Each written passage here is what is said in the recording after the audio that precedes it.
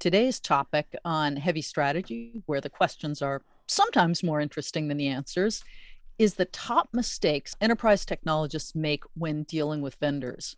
Greg and I have strong opinions on this, sometimes aligned, sometimes not aligned. To get this show started, Greg, why don't you list your top mistake number one? Vendors aren't your friend. People say, oh, but my reseller or my vendor. I mean, mate, do we separate resellers in this discussion? Are vendors No, resellers I or think resellers? that's an excellent question. And then there's always the question about consultants, which would be me. Yeah. So I think perhaps we can profitably discuss different classes of vendors, but at the moment, let's just say not resellers, Okay. not consultants, but hardware, software, service vendors. The obvious one here is that resellers aren't your friend. Although more often what I hear is people say resellers are my friend. That is, they have somebody at a reseller who's a trusted person who is giving them advice that is got some nominal independence. And those people often ignore the fact that that reseller might only sell 2 out of 20 brands in a category. So let's just pretend that it's not resellers we're talking about here. It's vendors. And probably the biggest one I hear is that vendors are a trusted party, vendors are a trusted advisor, and we have to treat them like that because that's the only way we can work together. I have to be nice to them like they're an employee. I think that is an absolute misunderstanding of the relationship. I believe it should be adversarial. It should be, if you're going to have a relationship with them, the answer there is treat them mean to keep them keen. Treat them horribly, hold money back, because the vendors are self-interested. They look at customers like they're pigs, because at the end of the day, they still eat bacon. Even if you love your pig, at the end of the day, the pig has to be killed to get bacon. And so customers are just a means to extracting profits so that you can make numbers and move on to the next one. And you better understand that you are a pig about to become bacon every time you engage with a vendor. Well, I love that example because my next door neighbors do keep pigs and they treat them like pets and then they eat them and they make excellent bacon, I will tell you. But I couldn't disagree more strongly. I think it's absolutely important to understand the vendor's agenda. And I do think I agree with a top level notion that don't assume that vendors are necessarily your friends. Don't assume they have your best interests at heart, even if they say they do. They do have the bottom line. That said, in any relation I've ever engaged in, even in close to outright warfare as you can get, you never get ahead by treating people mean and disrespectfully. Yeah, I don't know, not disrespectfully, but you don't have to be nice to the vendor on the other side. You don't have to be impolite, but you don't have to be nice. If they say, tell me everything about your company, you don't need to tell them everything about your company. But I would disagree with the notion of nice then. I mean, the way you characterize it, that's just simply set boundaries, set appropriate boundaries, withhold information that benefits you because it benefits you. And I'll give you a concrete example. 99.9% of the time when somebody's sitting down with a telecommunications provider, they inadvertently give the telecommunications provider all the information they need to craft a contract that is superficially a good one and long-term a bad one. Here's an example. Let's say for an absolute fact you're planning to migrate from MPLS, which is very expensive, to SD-WAN, which can be decreasingly expensive over time. If you sit down and immediately tell your telecommunications provider that, guess what they're going to do? They're going to lower the rates on the MPLS. So you're going to look good because you came back with a dramatic 50% decrease in the service that you're not going to be using anyway. They'll make it up on the back end on SD-WAN. In my world, you don't have to be nasty about it and say, well, why do you need to know that? All you have to do is say, I'm not giving you that information because that information is privileged. I need you to behave, give me your best pricing. Yeah, my point is that I've been in vendor meetings where people just roll over like little puppies. And my dog will roll on her back and show her stomach to people and creatures she shouldn't. That's exactly right. And I've seen this so often because there's some sort of mental mindset that the vendor people have skills or talents or and so they're the dominant player in the room. And in fact, the vendor is the supplicant here. You should be absolutely seeing the vendor as begging for your cash. They're begging for your business. Like a dog going, please give me the thing. That is how you should look at it, right? You are in control of the situation. And yet, without doubt, the most common way I see people do it. And it's super interesting, right? When you go into a retail shop, you are the person in charge. If you're going in to get a shirt or buy some clothing, you are in control of that situation. And yet somehow in IT enterprise buying, people turn into blithering idiots, give away all the information, have no control over the direction that the conversation's going, have no ownership of the process, and they let the whole thing be driven by a party that does not have your interest in mind. As usual, Greg, by sort of pushing on this point, I think we're uncovering areas where we agree more than we disagree. But also, I want to get to the bottom of that a little bit so folks listening can really do an honest self-assessment in the privacy of their own heads. Because I don't think that IT technologists are, enterprise technologists are stupid or submissive by nature. No. But I think the reason that more than other folks they're inclined to do this is because in IT, we are bred to be responsive. The idea is we are fundamentally support. Our job is to make the rest of the company more productive. Our stance in interacting with anyone is, how can I help you? To boil it all the way down is turn off the how can I help you before you walk into the first meeting with a vendor, because your job is not to help the vendor. Yeah. Their job is to help you. Your job is to get it for the best possible price in the best possible terms. That is not letting the vendor dictate to you, this is the solution that's available. This is the version you should take. This is how much you should pay for it. You should be sitting there saying, I don't want that. I don't want that. I don't want that. And I want the price to be 50% less. And I want to sort of keep pushing on this for just a second before we move to the next one, because I think one reason this is so much easier said than done is because it's not easy to turn off a stance that you've been carrying for your professional life and may be inherent to who you are as a person. But what I would suggest is, if you can't turn it off, flip it. Walk into that meeting thinking about all the users whose jobs you are trying to make better and easier. Keep them front and center and weigh everything the vendor says in terms of, but how does this help my users? And if the answer is, we're going to overcharge your users, you're immediately going to feel that righteous indignation that says, no, Mr. Vendor, I believe the solution you're proposing to me results in a net loss to my ability to help my users. So no, that's not acceptable. And that actually allows you to interact with them with the right frame of mind, which is you're not there to please them. You are there to defend your users, protect your users, and get the best possible deal for your users.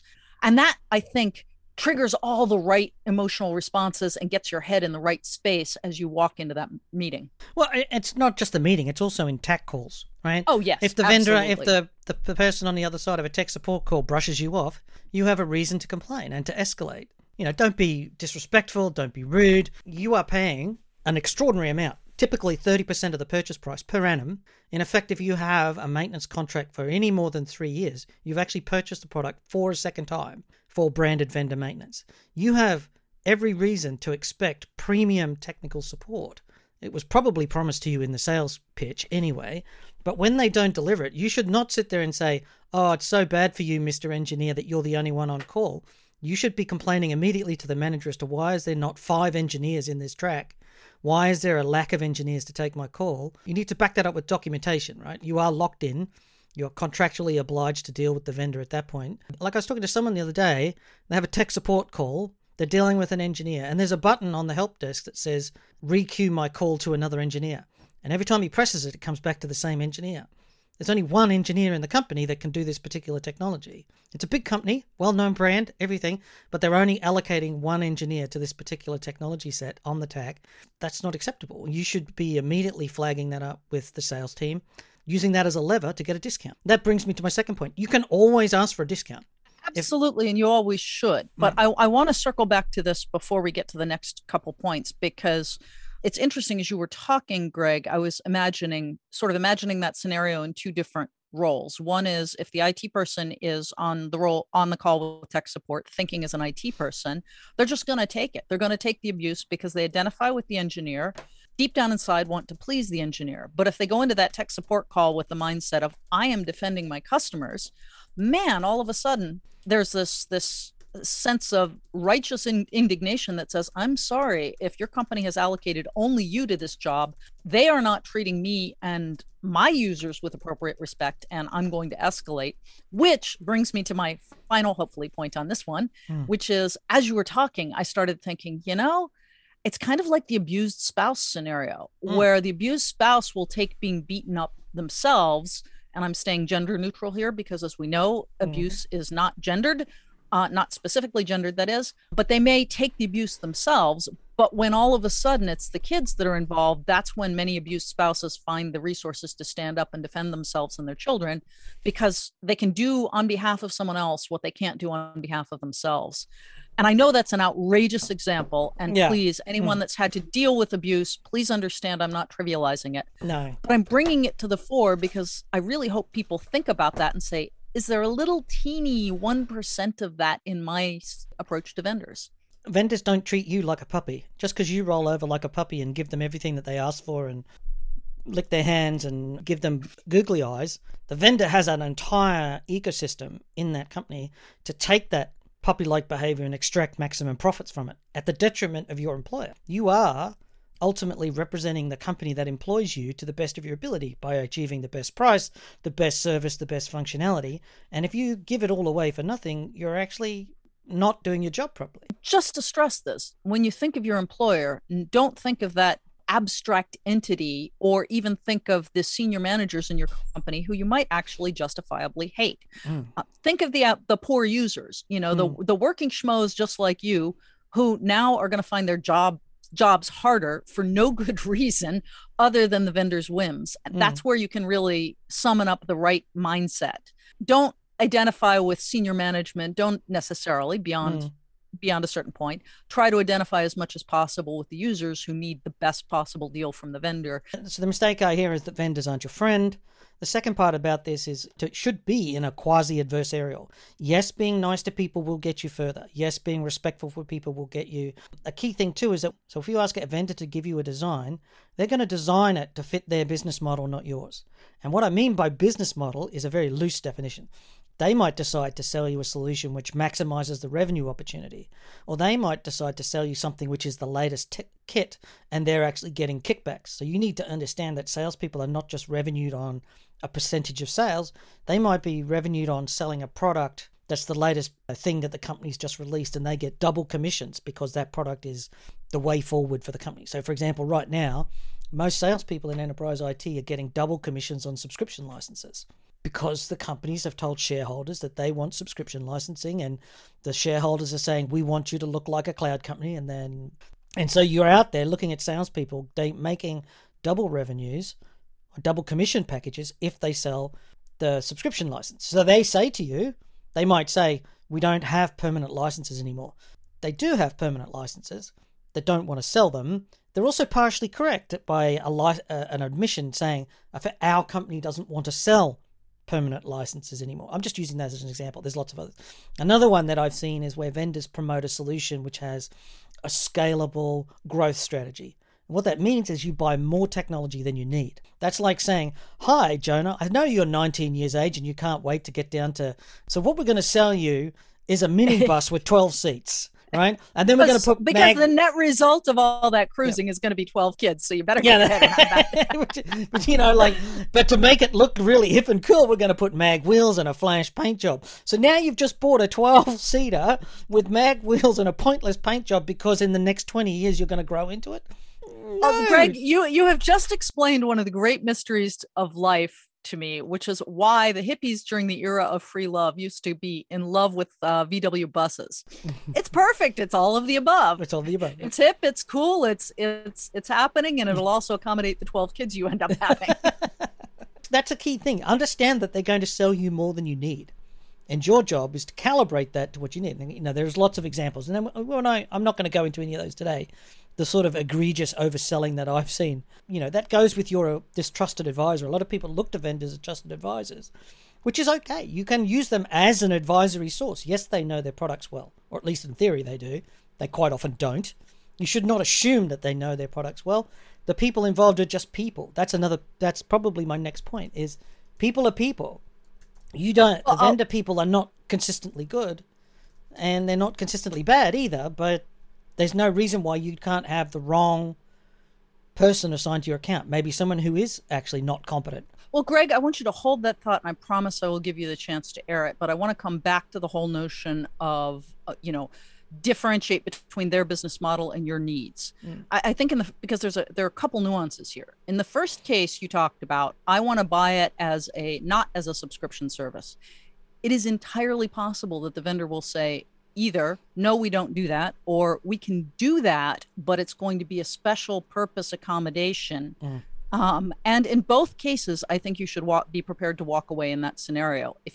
If not buying on a subscription model is a critical selection criterion, which is going to be one of my points, you should know that, the vendor should know that, and it's not worth having further conversations because they're selling apples and you're buying eggs, full stop.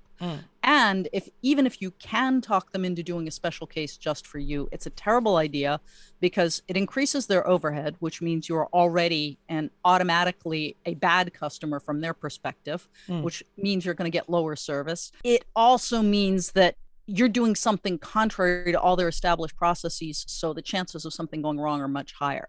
So in that scenario, I would say walk away. But you started this by saying you can always ask for a discount. I'm a vendor. Here I am on a podcast, and I will tell you that we build the areas where we are willing to give discounts into our proposals. If you're astute, you can pick them up immediately. Most of our astute clients go, hey, would you give me this discount? And we go, why? Absolutely. That's why it's there. Ask me for discount for something, and this has happened many times. Someone says, well, I'd like exactly what you're doing, but I'd like that at 2/3 or half or a quarter of the cost. My answer is a big smile and nope, we're not going to be doing business. I have not built the margin in to give to you as a discount. So you may think you're being clever by asking for it, but you're not going to get it. And so no, so I'm perfectly content as a vendor either saying yes, that was built into the proposal, or no, that one wasn't. And usually it's fairly obvious where the discounts can be that you can ask for. And I would say with hardware vendors, a really big one is ask for free consulting services, free tech support from their people, because they know you need it. They've built it into the relationship, whether you ask for it or not, and getting it spelled out is actually great. And oh, by the way, just from the standpoint of that hardware or software vendor, that's actually on somebody else's budget. There's someone within the organization who's responsible for consulting, and he or she is getting comped and measured with KPIs totally differently. So it's almost a free giveaway from the salesperson.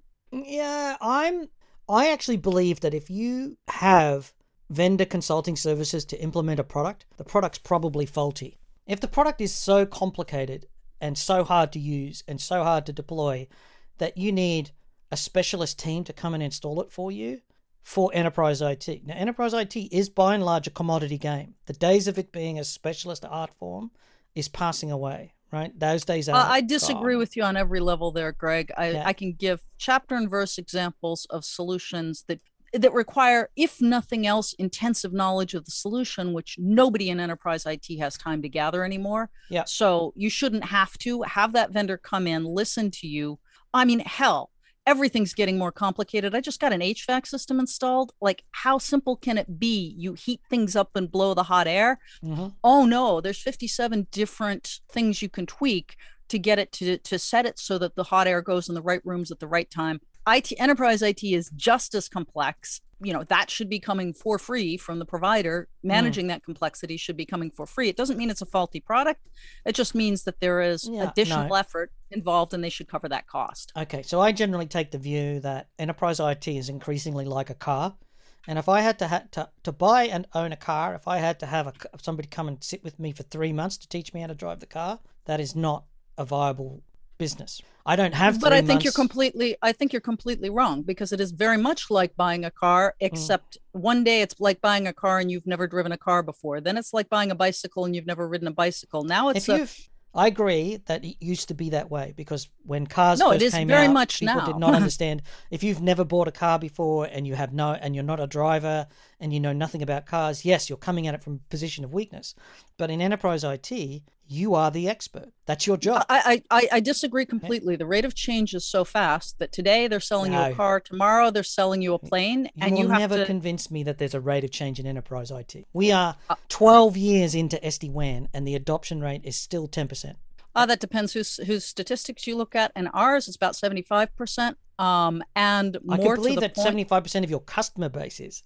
But across this is from the research that we've done beyond our customers, primary research that we've done with hundreds of respondents. So no, I'm not gonna agree with you on your data, and I'm not gonna agree with you on your main point, which is why we have this show. So when I look at the numerical analysis researchers and they're posting, they're saying global adoption is still less than 10%. They are, and I disagree with them because one of the reasons I'm in business is that the other folks who do research don't understand how to do it accurately. So, my background is as a scientist. I mean, background SD-WAN is a 1-year ROI every single time. Yes, absolutely. People should have picked up on it a decade ago and have deployed it by now. And that's a different discussion. But, since we're coming on, you've had your shot at two main points, Greg. I'm going to give my main beef when it comes to enterprise technologists and vendors. I would say not having both clear selection criteria and a clear process for defining those selection criteria. And here's what I mean by that. You should be, by the time you're procuring anything, you should have a very clear idea what strategy it is in service of, what architecture it is part of, what role it's playing in that architecture and that strategy, and what the selection criteria are as a result of the strategy and the architecture. So you should, for example, know right up front whether you want a cloud-based service or an on-premise service, and you should know why you want a cloud-based service and an on-premise service, which tells you the degree to which that's negotiable. You should know right up front whether your primary goal is to reduce the number of vendors you're doing business with, or that's irrelevant. Whether or not the provider is an approved vendor is whether that's something you can give on or not give on. You should know what the other tools are going to be, not just today, but other tools in the future are, and whether or not integrating with those other tools actually matters, which means integrating with those tools should or should not be a selection criterion, and so forth and so on. What I typically see in vendor negotiations is the technologist walks in and vendor says, "So what do you want?" And the technologist says, "I don't know, what do you got?" And even RFPs that are supposedly written as the output of a clear strategy, a clear architecture, tend to be more of the form, "What do you got?" Yeah. And that's a huge mistake. It's an enormous waste of their time, which if you're asked to go and buy some, you need to push back on your management. If there isn't a strategy, say, what is the strategy that is driving this purchase? And if there isn't one, you may have to create it, validate it with your boss, and then say, I can't buy without a strategy. So I need to make sure that our strategy looks like this. And then develop your selection criteria to align with the strategy. The real problem is all of us get irrationally attached to vendors and products. One of you may hate Microsoft. One of you may love Microsoft, which reminds me, I need to do some Microsoft bashing. Hold that thought, Greg. Part of that may be rational because you've done an analysis of the technology and you just can't convince people to see it the way you see it. Part of it may be irrational because the salesperson or the support engineers are just so nice. Whatever it is, recognize that we all have that bias. And the way to weed that out is to have concrete selection criteria before a vendor or a product enters the picture. Get buy-in on two things. One is, these are the right selection criteria. We're not missing anything. And everything here matters. And the second thing is the relative weight of these selection criteria. And you have this conversation, you have this discussion ahead of time before you even begin to reach out to vendors. When you get the responses back, you can throw them into a weighted scorecard. The winning vendors will pop up. You don't have to have those arguments and those debates about this is a selection criterion and it should have been there. It's like, no, we all signed off on that last week. So that's really, really key. So that's my soapbox rant. Back over to you, Greg. I think there's lots of things in here. I think my final one, expect a refund.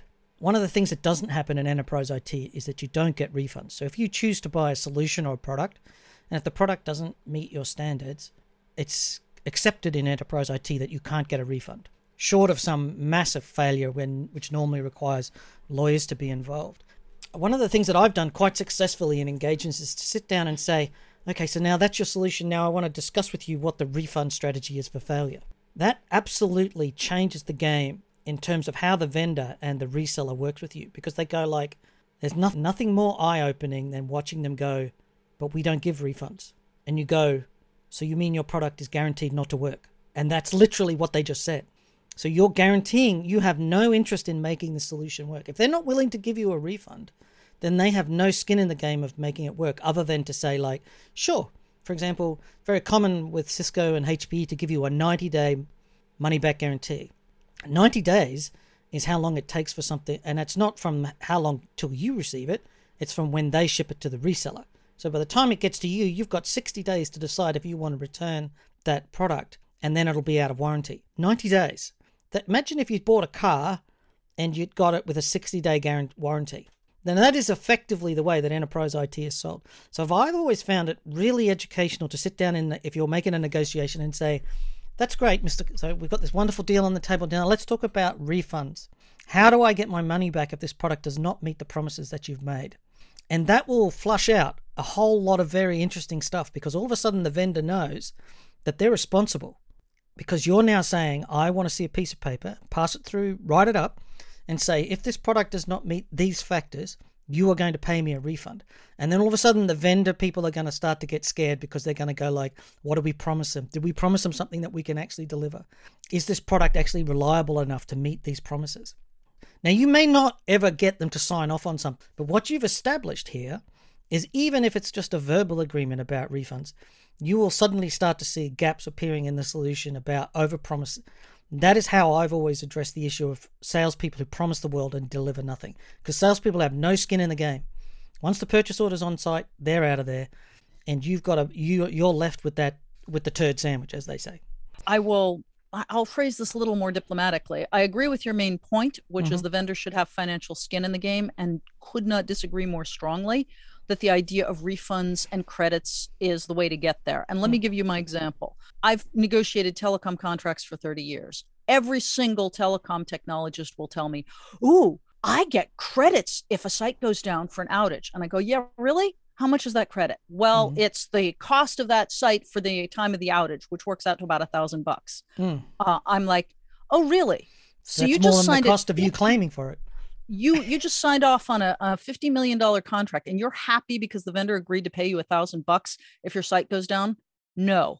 What I recommend in the case of large multi-year contracts, which is what service offerings currently are today, what I recommend is instead have what we call an out clause, and have that out clause for lots and lots and lots and lots of reasons. And what that means is, if we decide at any point, we may have signed a 3-year contract with you, but if we decide at any point that you are failing to meet your obligations substantially, and here's our definition of substantially, and we have chapter and verse on that at Nemertes, we get out and you're done. And we pay you nothing else. And you may have already booked that revenue. You may have already told your shareholders about that revenue. You may have already factored that into your margins, and it's going away the next month. The way you negotiate a refund happens in different ways. You're looking for a termination of contract. For some contracts, you may actually want to say, well, we can give you 3 months notice on any unreasonable failure.